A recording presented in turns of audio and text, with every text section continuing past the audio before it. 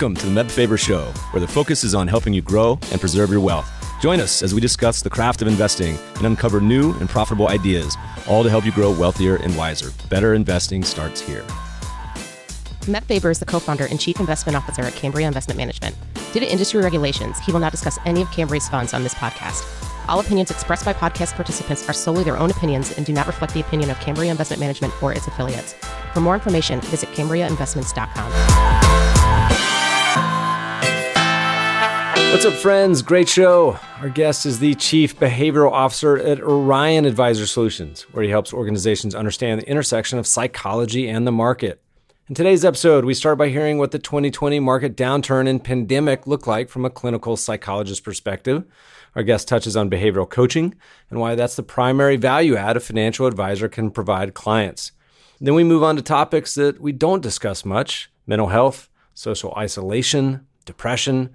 Our guest explains why it's helpful for advisors to have their own therapists to help them handle day-to-day stresses of the job, and how the increased social isolation over the last year translates to what we've seen recently with Reddit, Robinhood, NFTs. As we wind down, we discuss the potential for technology to help us become better investors and how some fintech firms are using technology nudges to actually encourage bad behaviors. This episode is sponsored by our friends at YCharts. A typical day in the life of a financial advisor calls for back-to-back client meetings, juggling portfolio management, and the consistent desire to improve client relationships. YChart's report and proposal tools could be the missing piece to help you effectively handle these time-consuming tasks. Now more than ever, clients want to hear from their advisors, and with user-friendly templates at your disposal, generating impactful client reports can be easily integrated into your everyday routine, helping you free up time and focus on what matters most: enhancing client interactions and growing AUM. Need to make a clear head-to-head comparison between a client's existing portfolio and your proposed one? Want a seamless way to educate your client and present market trends with minimal effort? Join thousands of users who rely on YCharts to easily answer those questions and much more by leveraging personalized proposal reports to truly showcase your value add. Click the link in the show notes to learn what others are saying about YChart's comprehensive suite of reporting and proposal generation tools. Get 20% off your initial YCharts professional subscription when you start your free YCharts trial. Click the link in the show notes or tell them Meb sent you, for new customers only. Please enjoy this episode with Orion Advisor Solutions, Dr. Daniel Crosby. Dr. Crosby, welcome to the show. Thanks, man. Great to be here. Giving a timestamp on this, it is St. Patrick's Day. You are wearing a beautiful, could be green robe. I don't know. I can only see you from the waist up. It is a green cardigan, true to my shrink roots. I have an exquisite cardigan collection. Well, I have no green. I have a green coffee mug, despite being part Irish, so I'll count that. But I am wearing my Virginia hat. The NCAA tournament starts tomorrow, so fingers crossed. The only positive of the pandemic was that UVA got to be national champions for 2 years, soon to be 3. We'll see how it goes. Do you have a team? What's your? You're an Emory guy. They're not in the tournament, are they? No, I did my postdoc at Emory. My bachelor's and PhD are from BYU. So BYU is always going to make the dance, and they'll always be out in the first round. So I know that I can predict that with great certainty. I think you and my wife were at Emory at the same time. She was in grad school. We'll talk about that afterwards. But one more question before we get started is, how does a Alabama Atlanta guy end up a Cardinals fan? So it's actually 3 generations deep. So my grandpa grew up in Texas in the middle of nowhere before there were Texas teams. And so the only radio station they got on his ranch in middle of nowhere, Texas, was KMOX. The Cardinals had a strong radio tower. So my grandpa grew up in Texas, a Cardinals fan. My dad grew up in the Bay Area, a Cardinals fan. And I grew up in North Alabama, a Cardinals fan. My son and daughter are edging towards liking the Braves, but I got to keep them a distant second, but I'm working hard. I'm a Rockies fan, so I've had nothing to cheer for a long time, but I miss going to ball games. That's early on my coronavirus reopening to-do list. Speaking of coronavirus, looking at the last year or two, I thought we'd maybe use 2020 and 2021 as a jumping off point to talk about a few things, few topics. I feel like it's a giant snow globe for someone like yourself getting to deal with some of these things in real time that we haven't quite experienced in some ways, but in many other ways they've rhymed. Talk to me a little bit about what last year was like. How did you kind of think about it? What were the conversations with advisors, investors, the main sort of issues you dealt with on a day-to-day basis? Yeah, so last year was wild. And it's one of those things when we're now hitting all the one-year anniversaries, you look back and you see screenshots of how red the market was and how precipitous that drawdown was. And like we've forgotten it because things have gone from 1929 to 1999 so fast. But it was an incredible year because it was sort of cataclysmic there for a little while on a number of fronts. So I think one thing that doesn't get talked about is that when we look at the research from 07 to 09, 93% of financial professionals showed clinical levels of PTSD, anxiety, or depression. So 93% of financial advisors and related fields showed really high clinical levels of significant mental illness. So a piece of my job just became helping the helpers, like trying to encourage the advisors that we serve to take care of themselves. Because in the same way that a shrink or a psychologist experiences sort of secondary trauma from dealing with clients in distress, an advisor who is talking to 100, 200 clients who are all simultaneously losing their minds, and that advisor is the last line of defense between them and a catastrophic decision, that's tough. Like, I mean, there's a real mental, physical toll that takes on an individual. So a piece of my job became being sort of a de facto therapist for some of the advisors that we serve. The second piece of my job became sort of explaining investor behavior during that time and trying to help people stay the course and offer them something to hang on to. And it was really fascinating to dig into this. This was our fourth pandemic of the 21st century. And weirdly, every single time we've had a pandemic, the market has just exploded. None of them had the reach that COVID had, of course. But if you look at SARS, MERS, Ebola, all the other swine flu, all the other pandemics, every pandemic year has been a banner year for the markets. I think anywhere from 11 to 27% up years. And so trying to give people some context, trying to give people something to hang on to, did a ton of client-facing work. There was sometimes 25 client-facing seminars a week just to help advisors communicate with their clients. So trying to help the clients, trying to help the advisors stay in a good headspace so that they could help their clients, and then trying to give people some context because everything sort of felt so unprecedented. It was good to be able to give people something to hang on to, I think. One of the biggest benefits of having an advisor is sort of this almost therapist role where markets are going down. And I can see why it's so stressful for so many advisors, where people, when they're losing money or something is going down, although totally normal and natural, often want someone to blame or complain. And we deal with this all the time. People email us in complaining about who knows what, some fund, something going on. And 95% of the time will respond and they're, oh, I didn't actually think anyone would respond. They just wanted to send this, this cathartic email into the void and actually didn't think that there's going to be a human on the other side. But that's one of the benefits of having an actual advisor. You have a great tweet. I don't know when this was from, but you actually said, this is actually recent, every financial advisor needs their own advisor and a therapist. And my guess is, I don't know, you can give me a more accurate number, but I would think at least 2/3, 3/4, 90% have neither, maybe one.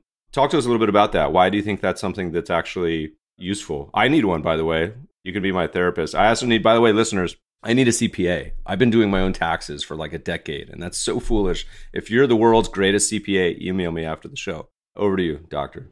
Yeah, so it's interesting. So we as an industry, Natixis did a study a few years back, and 83% of financial professionals said that the number one value they added was basically behavioral coaching, hand-holding, emotional coaching, decisional coaching. So we as an industry have really embraced and led with this message that behavioral coaching is the primary value add of a financial advisor, and the data backs it up. But then you look at advisors' behavior, And anecdotally, I'm going to say less than a quarter of advisors that I've talked to have advisors themselves. And so if we really believe that, like the ultimate test of that in my mind is if you yourself pay an advisor to manage your money. And I do pay an advisor to manage my money. Now, I don't say this out of arrogance, but like I probably know more about market mechanics than my advisor, but that's not what he's there for. Like he's not there to know about market microstructure and factor outperformance and 100 other things. He's there to keep me out of my own way. And he does an excellent job of that. And so if we believe that, we should have an advisor. So to me, it's a little bit hypocritical to be preaching that to clients and not be embracing that for ourselves, because all of the research on advisors, it shows two things. It shows that advisors are enormously efficient at keeping clients out of their own way. There's a ton of great research that shows the positive outcomes that accrue to clients who work with an advisor. There's return-based stuff. There's quality of life-based stuff. There's preparedness-based stuff. Like it's awesome. There's huge value. And yet we also see that when advisors are managing their own money, they make all the same mistakes as the next person. So we shouldn't suppose that because we have the technical chops to manage other people's money, that we'll do a good job with our own money, because as we know, it's not about technical chops, it's about behavior.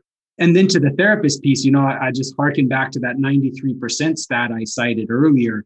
If behavioral coaching is indeed our highest and best use, it's tough, it's taxing. Like I left, I'm a clinical psychologist by education. I left that world because it was eating me up. It's really hard. And advisors go through the same thing. And having a therapist and having that outlet is going to be so positive. Having that catharsis that you talked about, people just firing off, yelling at you, and like, that's enough. Sometimes that's all we need is someone to talk to about the things we're going through. One of my biggest themes of investing personally over the past 7 years in kind of startups has been this sort of mental health, wellness, and I kind of bucket it / other side of the coin, sort of increasing happiness sort of thematic. And 2020 was so hard on so many different populations and people, but financial advisors, as an example, dealing with not just the client side, but also being lonely and isolated, majority of which a lot of around the country, their job is a very personable, in-person sort of relationship. How does an advisor go about finding a therapist or finding a good outlet or way to think about this? Is it just Google ZocDoc? Is it to talk to friends and family? Like, I think a lot of people, particularly men, which most financial advisors are, and older, that generation is probably less likely, I assume, to want to reach out, search for something like this. There's shame and embarrassment. How do they find it? And like, where's a good way to go find someone that might be a good fit? It's actually a really great question. So if you look at the clinical literature, the best predictor of patient outcomes is rapport. So basically, how much you like your therapist is the best predictor. It's better predictor than how many years they went to school, their school of thought, all this stuff. It's like, do you like them? So the thing that I tell people to do is, first of all, you probably have some sort of inkling about who you want to work with from like an age perspective, from a gender perspective, whatever. So, start there, like narrow it down to people close to you that fit that sort of broad concept of who you think you could open up to. And then from there, ask them for a 10-minute phone call or a 10-minute Zoom meeting or whatever, in-office consult. Most therapists will do that for free and just say, look, I'm aware that the literature says that connection is the best predictor of success. Like, let's just 10 minutes on your lunch break. Let's just see if we hit it off. Because I know so many people that go to therapy once and go, it was weird. Like, we didn't connect, it fizzled, and then that's it. You lose the energy to go do it from there. So I would say have 10-minute phone calls or Zoom meetings with 3 different therapists, pick the one with whom you experience the greatest rapport, and then go from there. Because it's kind of counterintuitive. I think we look for things like, are they board certified? Like, do they have a PhD? Like all this stuff. And it's really like, do you like them? It really is the relationship that seems to be sort of the healing element there, if you will. You may not have a certain piece of advice here, but is there a certain website or resource on ways to find, a good therapist that you recommend? Is it friends and family? Because friends and family part, I think, is harder for a lot of people because a lot of people don't want to admit or they want to do this. It's very private. So how does someone go about finding it? Is it as simple as ZocDoc, Yelp? Are those useful at all? Yeah. So Psychology Today has a pretty comprehensive listing. I think some of the APA and the professional organizations have listings, Yelp, of course. But honestly, friends and family, like if you're cool having that conversation, I think I single-handedly have kept a couple of therapists afloat because I refer so many people come to me looking for referrals. And I know a couple of great ones and send a lot of folks that way. So I think that's powerful if you're willing to talk about it. If not, I think Psychology Today is a good place to start. It's a notoriously sort of squishy, subjective review sort of approach. And I was actually tweeting about this, and you've, I know, talked about something broadly similar. And the finding a financial advisor in general is a similar challenge. And one of the biggest hurdles have been some of the marketing rules and testimonials and payment for sort of those. And I think the SEC is modernizing those rules. Someone, maybe Orion, maybe someone else, will build a beautiful portal that enables sort of like this concept of ZocDoc for financial advisors. Because a lot of people, it's the same way. They don't know. And there's so much jargon and lingo about, is it a fiduciary? Are they a broker? Are they have a whole bunch of broker check, crosses against their name? And it's hard. And then the challenge of the testimonials too is that you could get the people that are just mad about. Anyway, it's an opportunity, listeners. $1 billion idea. Someone will solve it. Let me know. I'll invest if you get it figured out. Moving sort of forward from this kind of 2020 loneliness, you had another great tweet. I'm just going off all your tweets at this point because you're good at Twitter, where you had a fun financial resolutions for 2021. And then you said, and 20 things we're leaving behind in 2020. And this was at the end of the year. I'm going to start from the end and work backwards, because one of your things you were leaving behind in 2020 was chasing speculative fads and pretending it's an investment. Whoops. Well, fast forward to 2021, and I think GameStop and AMC and SPACs and crypto and non-fungible tokens, the list goes on and on, said, hold my beer, hold my Guinness. It's St. Patrick's Day. Talk to me a little bit about what's going on here. What's your general, how's the conversation shifted from what you were experiencing last year, from this one of depression, isolation, loneliness, to, I don't know, global Ibiza, Cancun spring break about to happen, feels like? Yeah, so I think sort of the overarching behavioral consideration here is that humankind tends to project the current moment into the future indefinitely. So markets tend to mean revert. The human gaze tends to be static. So last March, when everything was blood red all the time, all we could think about was, this is all that will ever be. Like, this is what life is like now. It's going to be one permanent lockdown and stocks are going to bleed indefinitely. And that's all we could see. Well, that's mean reverted very heavily now. And I think all that people can see now is these excesses, these trees that grow to the clouds, just growing forever. Now, I think that's sort of the overarching conceit, but it's interesting. You've talked about loneliness a couple of times now. The research on loneliness coming out of the pandemic is crazy. So, here in Atlanta, where I live, calls to the suicide hotline are up 450% year over year. Okay. In the UK and Japan, they now have governmental bodies. They have ministers of loneliness, because the loneliness and social isolation pre-COVID had become so epidemic there that it was really impacting health outcomes. We know from the research that social isolation has the health impact of smoking 15 cigarettes a day. It's twice as damaging as obesity. Like, social isolation is this killer. And I think that people have been looking to invest in tribes because we're lonely. Our lives have been completely de-risked. We sit in our house all day. We wear a mask and bathe ourselves in hand sanitizer in the few times we go out. So our lives have been completely de-risked, and there's a human tendency to want to take some level of risk that's showing up, I think. And then we're so isolated. I see things like the Reddit trading. I see stuff like the NFT stuff, the tribe that has cohered around crypto. Like, try and say something critical of crypto and you will be swarmed, right? Because it's a religion. It's a religion. And I think that people are lonely. And I think that people are looking for ways to invest as a collective. And the Reddit thing paired two sort of super compelling narratives simultaneously. At the beginning of the Reddit GameStop thing, it was, we're going to get super rich and we're going to stick it to the man. And so, like, banding together with your buddies, your internet buddies, to get paid and stick it to a bunch of hedgies is like the most potent narrative that could ever exist. And so I think we're lonely, our lives have been de-risked, and you're seeing this human tendency to think that trees grow to the sky. We were tweeting out the annual Schroeder survey that was showing that U.S. investors were expecting 15% returns because they're extrapolating it. It arguably, in my opinion, one of the more overvalued periods we've had in quite some time. So you have how many kids? 2, 3? 3. Okay.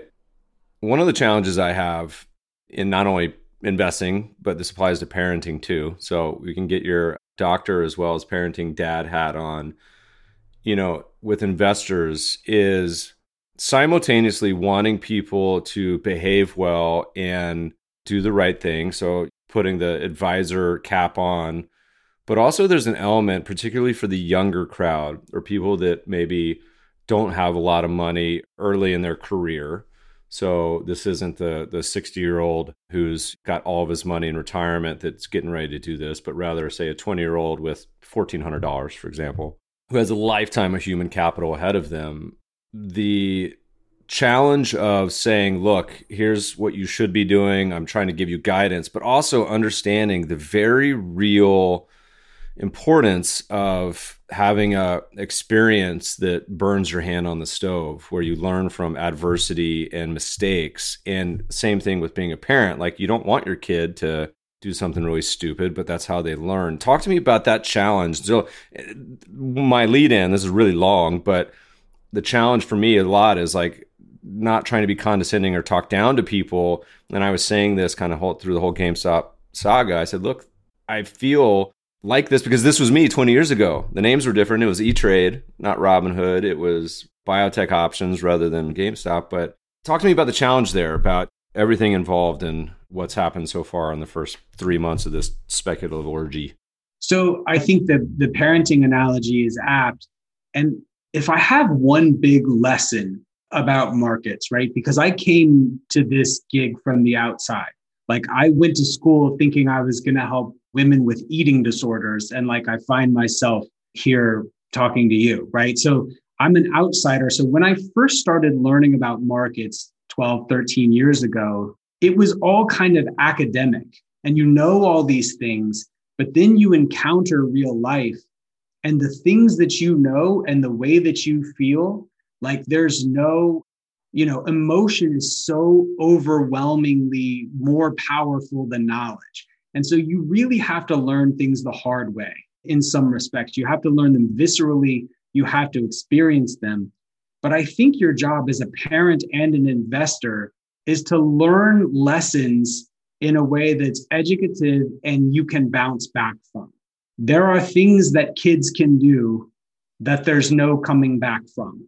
And I think that's what you try and do as a parent is keep your kid from driving drunk or whatever it is. Potentially, that's a mistake that you can't bounce back from. And I think as an investor, that's the same thing. You manage risk so that you can have exposure, you can learn lessons. You can't protect yourself, your money, or your kids from every risk, but you want to make sure that your risks are sized in such a way, if the negative thing happens, you can learn from it and you can bounce back. Because there are lessons that are only learned firsthand in markets. You can read every single book and you won't know what it feels like to have a day like we had a year ago. There's just reading about it and living it, the time is different. You read a book and you go, oh, this 10-year period, here were the returns. Living through days like we experienced last year, where every day feels like a year, it's totally different. So just make sure you can experience it in such a way that you don't die. Yeah, avoiding the catastrophic sort of outcome, I think, is really important. And I was tweeting about this today also, that on the flip side, with markets, ripping and roaring this year, you also have to remember investors, what the whole point of this is in the first place, which is setting up goals, whatever it may be, your kids' education, retirement, freedom, whatever. So many people get to those goals and then move the goalposts, where they get to somewhere, say, all right, I've won the game, I got all the money, but I'm chasing this dream of 15% returns. You got to remember why it's there in the first place. You have a couple more tweets. One was, here's how to build wealth. Start a business, own a part of someone else's. And I like a companion tweet, which was, start a SPAC, buy some Vanguard funds, watch Netflix a few years, outperform 90% of SPACs, bro down. What does the doctor do with his money? How do you go about, you said you have an advisor, but how do you invest? How do you think about investing? How do you put in the guardrails of all the behavioral work you've been doing over the years to not totally nuke your portfolio? Yeah, well, I'd like to invite you and your listeners to invest in my SPAC. So what I do, I have sort of these 3 E's that I've come to for myself and for other people. But I learned this firsthand through watching myself do stupid stuff, watching myself do stuff that I've written books about not doing. We know that doctors and nurses smoke at a higher rate than the average population.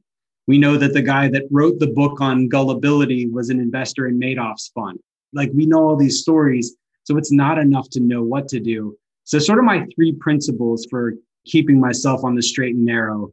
The first thing is education, right? We need to know what to do. The second thing is the right environment. That's the right portfolio. And then the third thing is encouragement. This is the personal trainer. This is the advisor who sort of slaps the bad idea out of your hand before you can make it.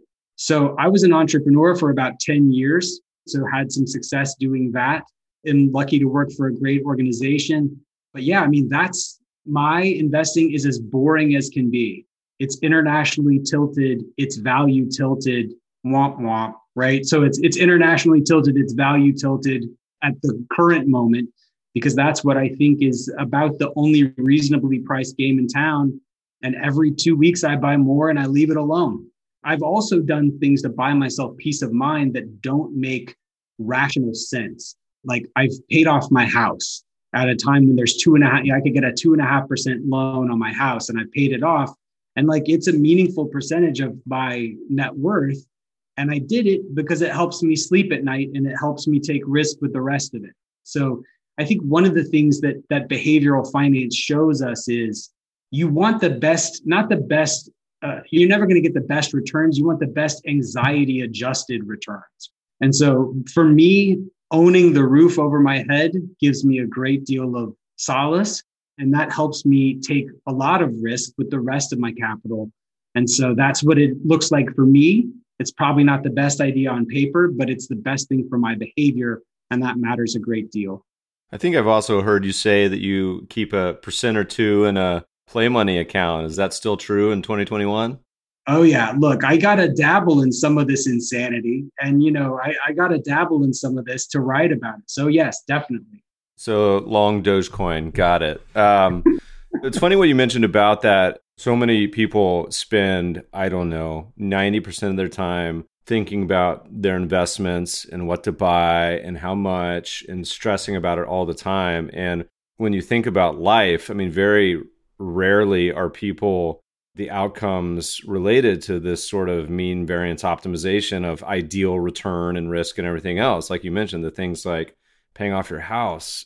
And the flip side too, the regret minimization, but also the pain in the assness of so much of this stuff, just dealing with it and having this simple approach is such a weight lifted. So why doesn't everyone do this? I've heard you talk this about before about, why if some of the concepts are simple, implementation in 2021 is simple. What's the challenges? Is financial education just an impossible dream? Is it something where we need to set up all the automations and nudges at point of sale? How do we fix this? How do we make it work? I mean, education is the piece, going back to those three E's, education is sort of the foundation. It's necessary, but not sufficient. My favorite example of this is that in the early 90s, the US government starts labeling all our food, right? So we know fat, calories, whatever is going into our food.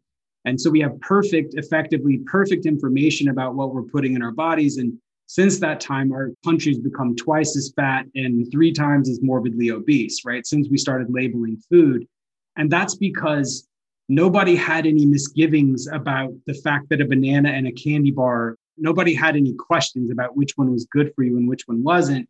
And I think even most people who just dropped their entire net worth into GameStop, if you said, hey, is this prudent in the strictest financial sense? They would say no. I think a couple of things get at this. The first of them is overconfidence. Overconfidence has 3 parts. We typically only talk about one. We typically only talk about the one that, we're better. We think we're better drivers or better looking or whatever than the next person or smarter. That's just one piece of it. The other pieces are thinking that we're luckier than other people, right? Like we misestimate how likely things are to happen to us, like divorce or cancer. We underestimate these things by an order of magnitude. So it's not just about being better. It's also thinking that bad stuff doesn't happen to us. We tend to own things that are optimistic and delegate things that are dangerous. And so as long as this sort of overconfidence is part and parcel of who we are, it's sort of the meta bias. Overconfidence is the bias that emboldens all other biases. And it's not going anywhere because it's what gets us out of bed in the morning and what gets us out moving through the world. And it's what keeps us happy. So it keeps us afloat, but it keeps us broke too, in a very real sense. I was thinking as you were talking about this, about the food pyramid of our youth and kind of feeding my son in the mornings now and reflecting back to what the food pyramid used to say, which was, the base was like all carbs. It was like pasta, cereal, bread, everything. And at the top, it was like fats or whatnot. And from someone who grew up on eating Frosted Flakes and Fruit Loops and all the crazy stuff that we were taught versus what it looks like now. I mean, there's probably some similarities. We did an old paper on similarities to the sort of investment pyramid of our parents' generation versus now. But the learning compounds over time, on how to go about this. And it goes back to your tweet, which was start a business or own a part of someone else's business. When I was asking people, what should we talk about? And we'll get to barbecue in a little bit. One of the topics was Robinhood. So what's your general takes on this brokerage? Are they the shining knight? Are they the sheriff of Nottingham? Would you design it if they hired you tomorrow? If Vlad said, Dr. Crosby, we're going to hire you away, we're going to pay you a bunch of money. What would you say? How would you fix things, if at all, or would you just leave it as is?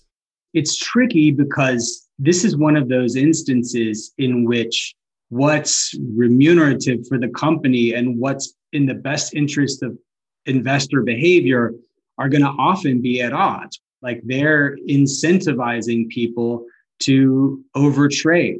We know from 19 different countries that we've looked at that the more people trade, the worse they do.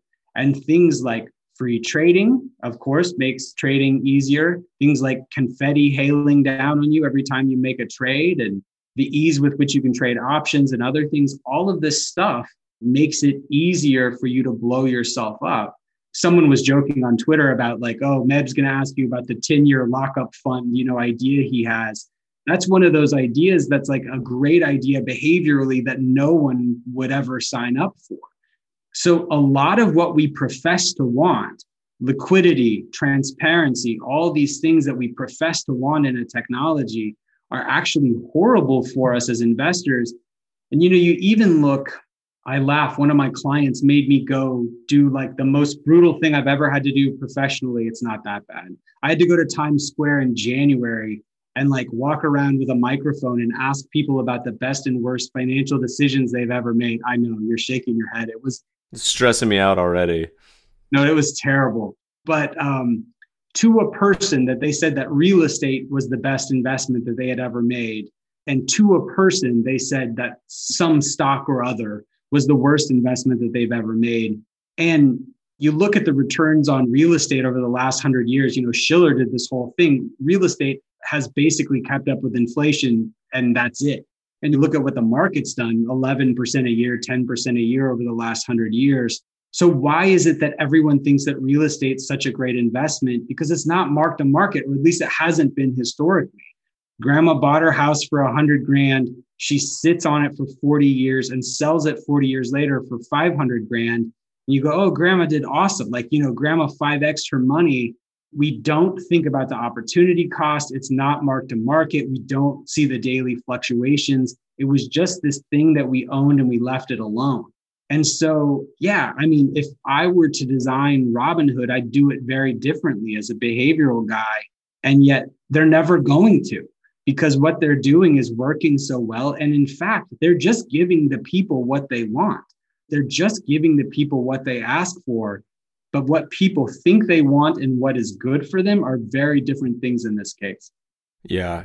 The challenge with so many of these fintechs, and I think there's a great Charlie Munger quote that goes along the lines of show me the incentives and I'll show you the outcome, is they're incredible businesses. I mean, I can list 10 and I consistently get dunked on Twitter because I say, look, this is great for the company. This is not good for the consumer. But why are tens and hundreds of thousands and millions of consumers signing up? The issue I have is when they do present themselves as a fiduciary or someone who is acting in your own best. And that's literally in their name when they say Robinhood and we're doing the right thing. And you can just go laundry list down the road and say, no, you're not, like across the board. So I'm okay with people signing up, knowing what they're getting into and say, look, I want a casino. I want to bet. I want a Bovada account. I'm going to gamble. I'm going to bet on, this. That's fine.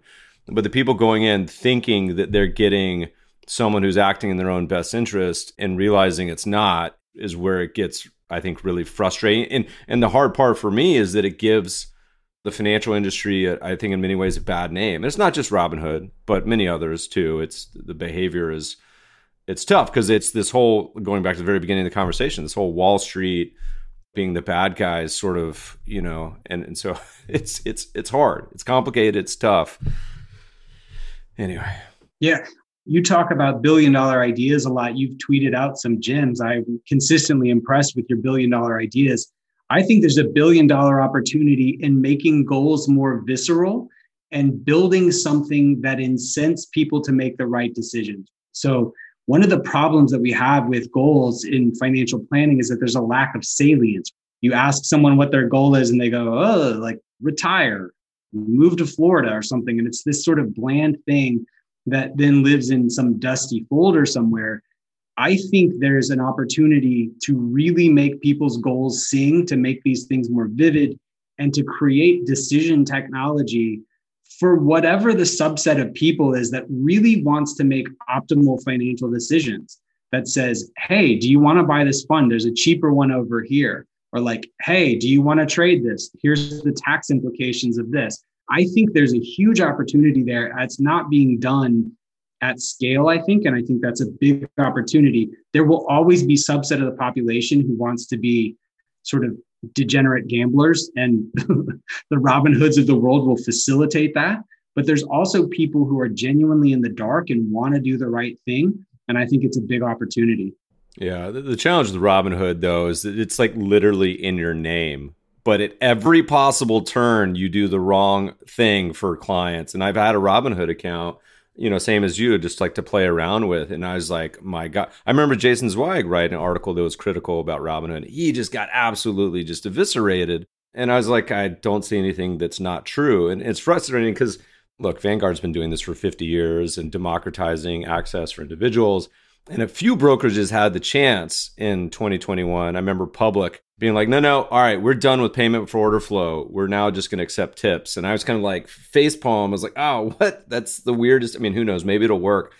My opinion is that I think that people care less about kind of how you make money on their account with the payment order flow, the interest, with the short lending, as long as you're open about it. And then I was like, why not just share some of it? You don't have to share all of it. And so there's some shops like Schwab or Interactive Brokers. Interactive Brokers has the worst sort of front end. I mean, that company would be a 10 or 100x if they just did like a refresh. But hopefully we'll get some good multi-billion-dollar companies coming out of this. But I don't know. I don't want to do it. Too much work. It does sound like a lot of work. Opportunity for Orion. All right. Let's move on to some other topics. By the way, did you ever find out what your neighbors did that drive the McLaren and the Lambo, the Maserati? You had a great tweet. You're about to figure out what my neighbor does and go do that. So my neighbor has a Mercedes AMG, like E-Class AMG. It's like whatever, $150,000 car. There's a McLaren, a Lamborghini, an Escalade, and a few other cars. I think he's an athlete, but I haven't verified yet. We do have at least one baseball player in the neighborhood, and I think that he's an athlete. I haven't confirmed yet, though. This is an opportunity for you to go over there, knock on the door, and say, looks like you might need a financial advisor from the looks of your car collection. I don't know. From the looks of these depreciating assets, sir, I'd like to have a word with you. Yeah. I think that's my most shared tweet of all time, which is just, I don't know. Yeah, that's the way it goes. It's like 10 years of trying to provide scientific commentary, and I tweet a picture of my neighbor's Lambo, and it goes completely insane. You did a webinar earlier this year, didn't get to see it, but you can summarize for the listeners something along the lines of how to make 2021 your best year yet. So tell me, I'm ready to have a good year. 2020 was garbage. What were some of the bullet points from that talk?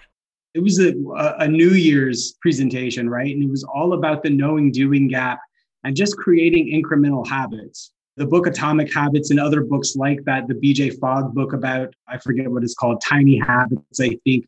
But these books were really influential on me. The longer I live, the less I believe in willpower. And even, this is controversial, but even to some extent, free will. Like, one of the things that I think that we as a society overestimate is our own willpower in the face of a bad context, in the face of a bad environment. And in my research for the behavioral investor and for the laws of wealth, I found really fascinating stuff. Like, the best predictor of weight loss was the weight loss or weight gain of your 5 best friends. So like the people you surround yourself with and the people you're benchmarking to in a very real respect is highly predictive of your own success. I found stuff like the music that was played in a liquor store was highly predictive of what types of liquor or beer people bought. Like when you played French music, people would have a 75% increase in the purchase of champagne. When you played German music, there was a 50% increase in the purchase of beer. And what's cool or what's crazy to me is when you ask the person coming out with the case of German beer, hey, like, why did you buy this? No one, not a single person would say the music. And yet the music was the thing that did it. So that webinar was really all about building small habits incrementally. And even more than that, putting yourself in a situation to succeed, like surrounding yourself with the right ideas, the right people, the right framework. Like I do something simple, like I have this little journal right here that I write in, and I put it in my chair, like this chair that I'm sitting in every morning, so that I have to contend with it. Every morning I come down, sit in my chair, I'm like, this journal. And so because it's there, I do it. It's the simple thing of if I had it off to the side, I likely wouldn't. But the simple act of putting it in a place where I have to contend with it causes me to write, which incrementally gets me to where I want to be, which is a successful author. So it's really about surrounding yourself with the right people, the right ideas, and the right environment, I think is how you have a good year. You already are a successful author, huge in Finland, by the way, from what I hear. I was laughing as you're talking about this because, I mean, I'm very well aware of this sort of behavior and nudges. In so many ways, it doesn't, in many cases, it impacts me. In some ways, it doesn't. I mean, a good example is I'm a terrible surfer, but I love to go surfing. And I was having a conversation with someone the other day. I said, 99% of the time, maybe 100% of the time, I go out surfing, and this applies to exercise in general. Every time I come out, I am happier. I never once have looked back and been like, man, I wish I hadn't have gone out. Maybe in San Francisco at Ocean Beach when you paddle for an hour and don't even pass the waves.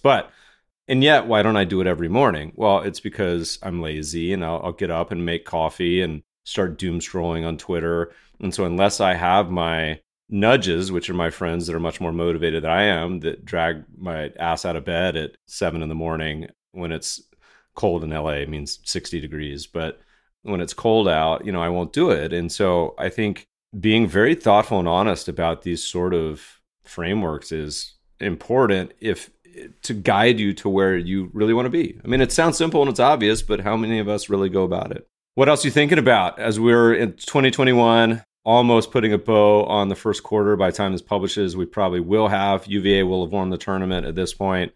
What are you excited about? What are you working on? Any more books? Anything on the brain that's burning, searing the front of your brain? I've been thinking about, and I mean, I'm really just thinking about it. I have no great insights. I've been thinking about the concept of enough. So in some of the research I did for my latest book, The Behavioral Investor, was all about sort of the sociology, the psychology, and the physiology even of how we make investment decisions. And in that research, I learned a lot about like why there's only one human species left, right? There's only one human species. There's a million species of dog and bird and whatever else, but there's just one species left of humans. And a lot of the scientific consensus was that we were better risk managers than the others. Like we were quicker to move when food got scarce. We were quicker to hide in the cave from the animal or whatever. And so we were better risk managers.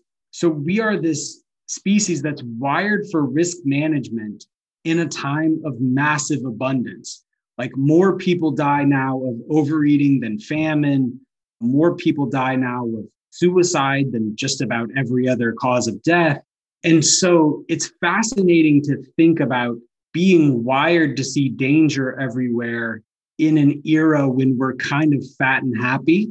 And so learning to have enough is something that I don't think we talk about enough as an industry, certainly not as a nation, and sort of overcoming the hedonic treadmill.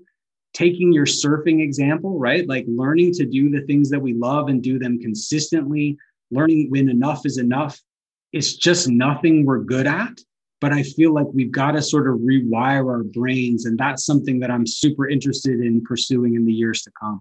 Someone actually tweeted this to me, and I know the story, but I'm going to read it anyway. My single favorite behavioral psychologist who talks about investing, not intentionally really, Kurt Vonnegut. You ever read Galapagos? Yes. Okay. One of my favorite books, and randomly applied to the pandemic last year and kind of everything that's going on, I thought was incredibly accurate. But here's another Vonnegut story real quick where they were once at a billionaire's mansion on Shelter Island. It was Vonnegut and Joseph Heller. And Vonnegut turns to Joe. He says, "How does it make you feel to know that our host made more money probably yesterday than your novel Catch-22 has earned in its entire history?" And Heller responded, "I got something he can never have."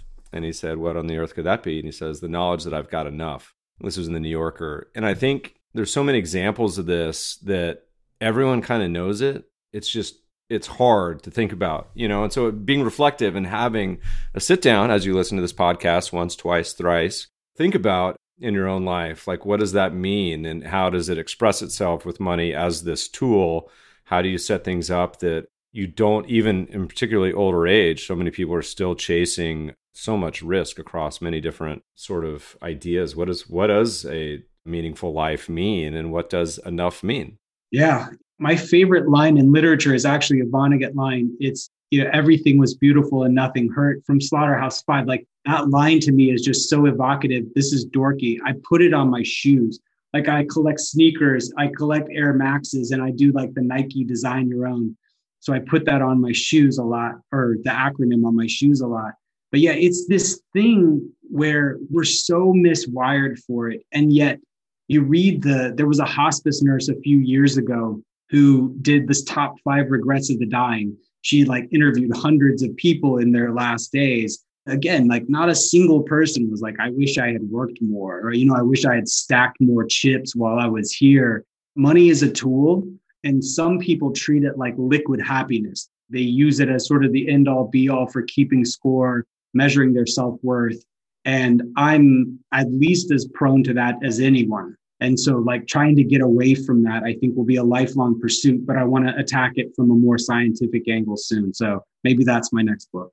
An idea that I've been kicking around is trying to, in this concept of financial education, going to your very simple tweet which was start a business or invest in someone else's business, and trying to convey that in a narrative storytelling format. And I was thinking about it in the context of Jay-Z's famous line of, I'm going to get it wrong right now. I'm not a businessman, I'm a businessman. And so I was trying to think of doing profiles of, say, a dozen, 2 dozen athletes and celebrities that had made all their money from business, not their actual careers. So Jay-Z is a perfect example, but on and on and on. And you see all these athletes now that are investing, which is fantastic. Early on, I was a little skeptical because usually that's a sign of like a sentiment top when people are getting involved in things, but they're actually educated now and investing in legitimate companies and startups and businesses. And you can give me on-air criticism. The challenge that I had with that idea is that it feels a little not relatable, where people say, well, yeah, it's easy for Jay-Z to make $1 billion because he already had the income.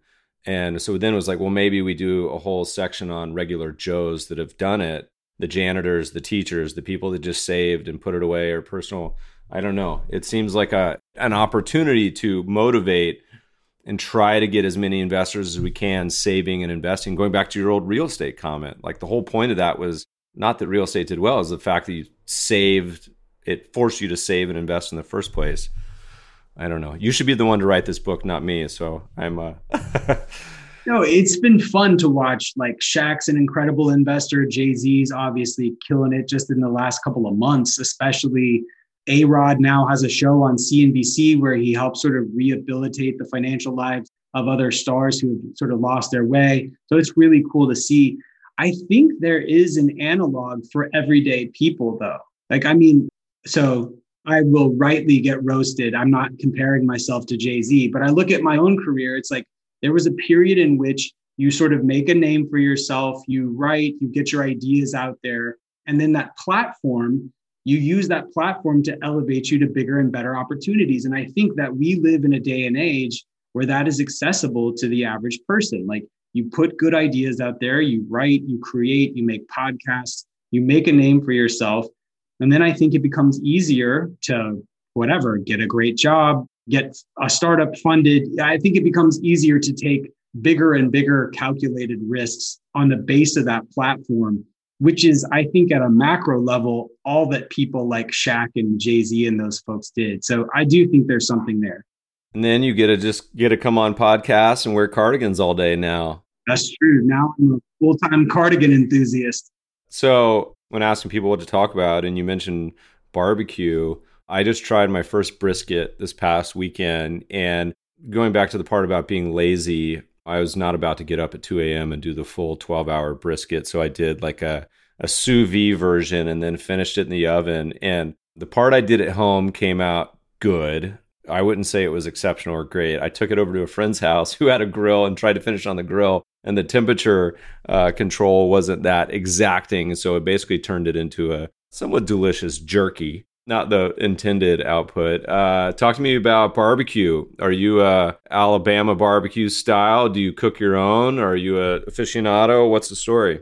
Yeah, so I'm from North Alabama originally. So I am the South, and even the Midwest and Texas, of course, have these sort of barbecue rivalries. This is embarrassing. I can't remember which of the Animal Spirits guys tweeted this out the other day, but he was talking about just having had Alabama white sauce. Like there's this white mayonnaise-based Alabama barbecue sauce that is absolutely incredible that you mostly put on smoked chicken, but it's absolutely incredible. So yes, the Animal Spirits guys have done such a good job of co-branding themselves. I can't ever remember if it was Ben or Michael that tweeted it out, but one of them. I was going to say there's only 2 of them, so you got a 50% chance of getting it right.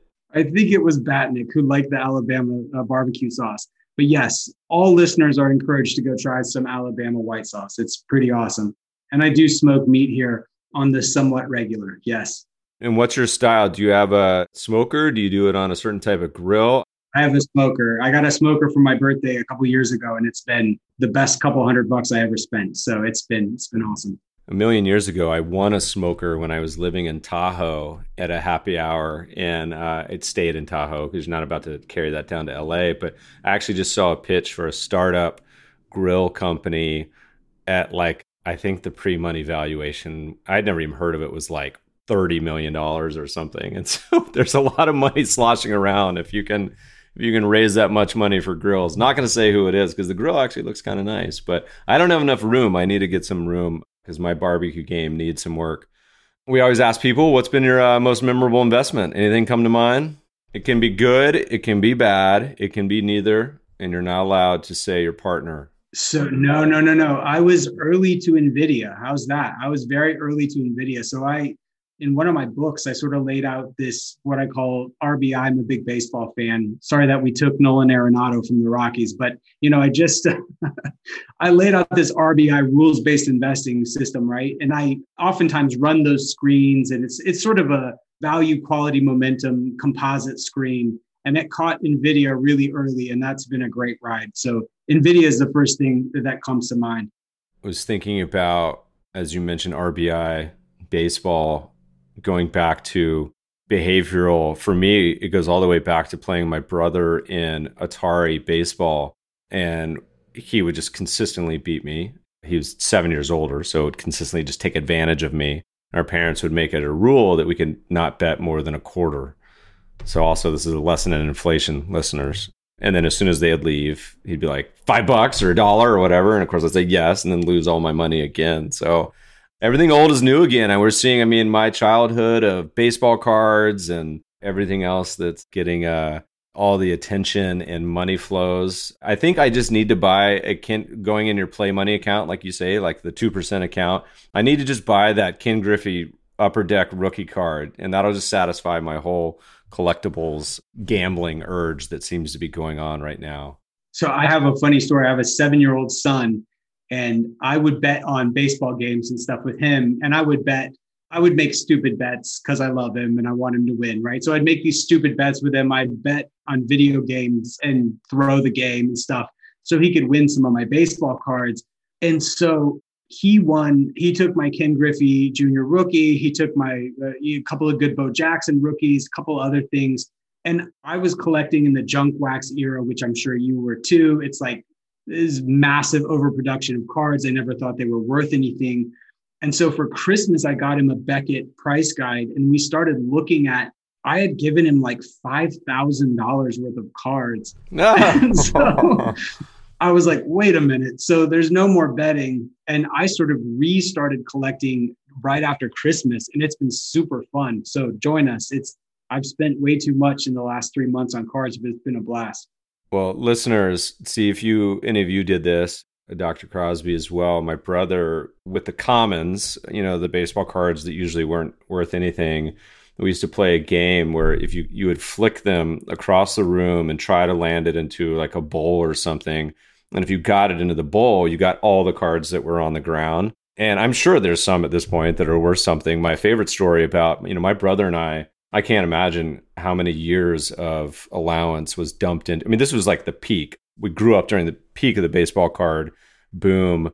And then sure enough, my mom, I went to live partially and went to high school in North Carolina. So the vinegar barbecue world, she was Carolina, loved Michael Jordan, bought basketball cards when everyone else was fawning over baseball cards. And she owns a Jordan rookie to this day. And it's probably, who knows? I don't know, 6 figures. We got to get that thing graded, put it in a lockbox. It's probably sitting in a drawer somewhere. But just goes to show that she's by far a better investor than I'll ever be with that contrarian streak. Dr. Crosby, we could do this all day. Where do people, they want to see what you're up to? They want to follow along, you're writing, what's going on? You got any events coming up that people can tune into, listen to your podcast? Where do they go? Standard Deviations is the name of my podcast. We've had some great guests. Would love to have you over there. Check out the books. The best ones are The Laws of Wealth and The Behavioral Investor. And then I'm at Daniel Crosby on Twitter and Daniel Crosby PhD on LinkedIn. And I post all my blog posts and everything there. So catch me there, and I'd love to connect. Daniel, thanks so much for joining us today. Yeah, man, my pleasure. Podcast listeners will post show notes to today's conversation at mebfaber.com/podcast. If you love the show, if you hate it, shoot us feedback at themebfabershow.com. We love to read the reviews. Please review us on iTunes and subscribe to the show anywhere good podcasts are found. Thanks for listening, friends, and good investing. With supply chains becoming more complex, you need to stay on top of the latest logistics developments. So if you work with logistics, you need the Beyond the Box podcast from Maersk. It's the easy way to keep up to date with everything from digital disruption in logistics to the need for supply chain resilience in today's market. Find out more and keep ahead of the game with the Beyond the Box podcast on logistics insights at maersk.com/insights. This episode is brought to you by Shopify. Whether you're selling a little or a lot, Shopify helps you do your thing, however you cha-ching. From the launch your online shop stage, all the way to the we just hit 1 million orders stage. No matter what stage you're in, Shopify's there to help you grow. Sign up for a $1 per month trial period at shopify.com/special offer, all lowercase. That's shopify.com/special offer.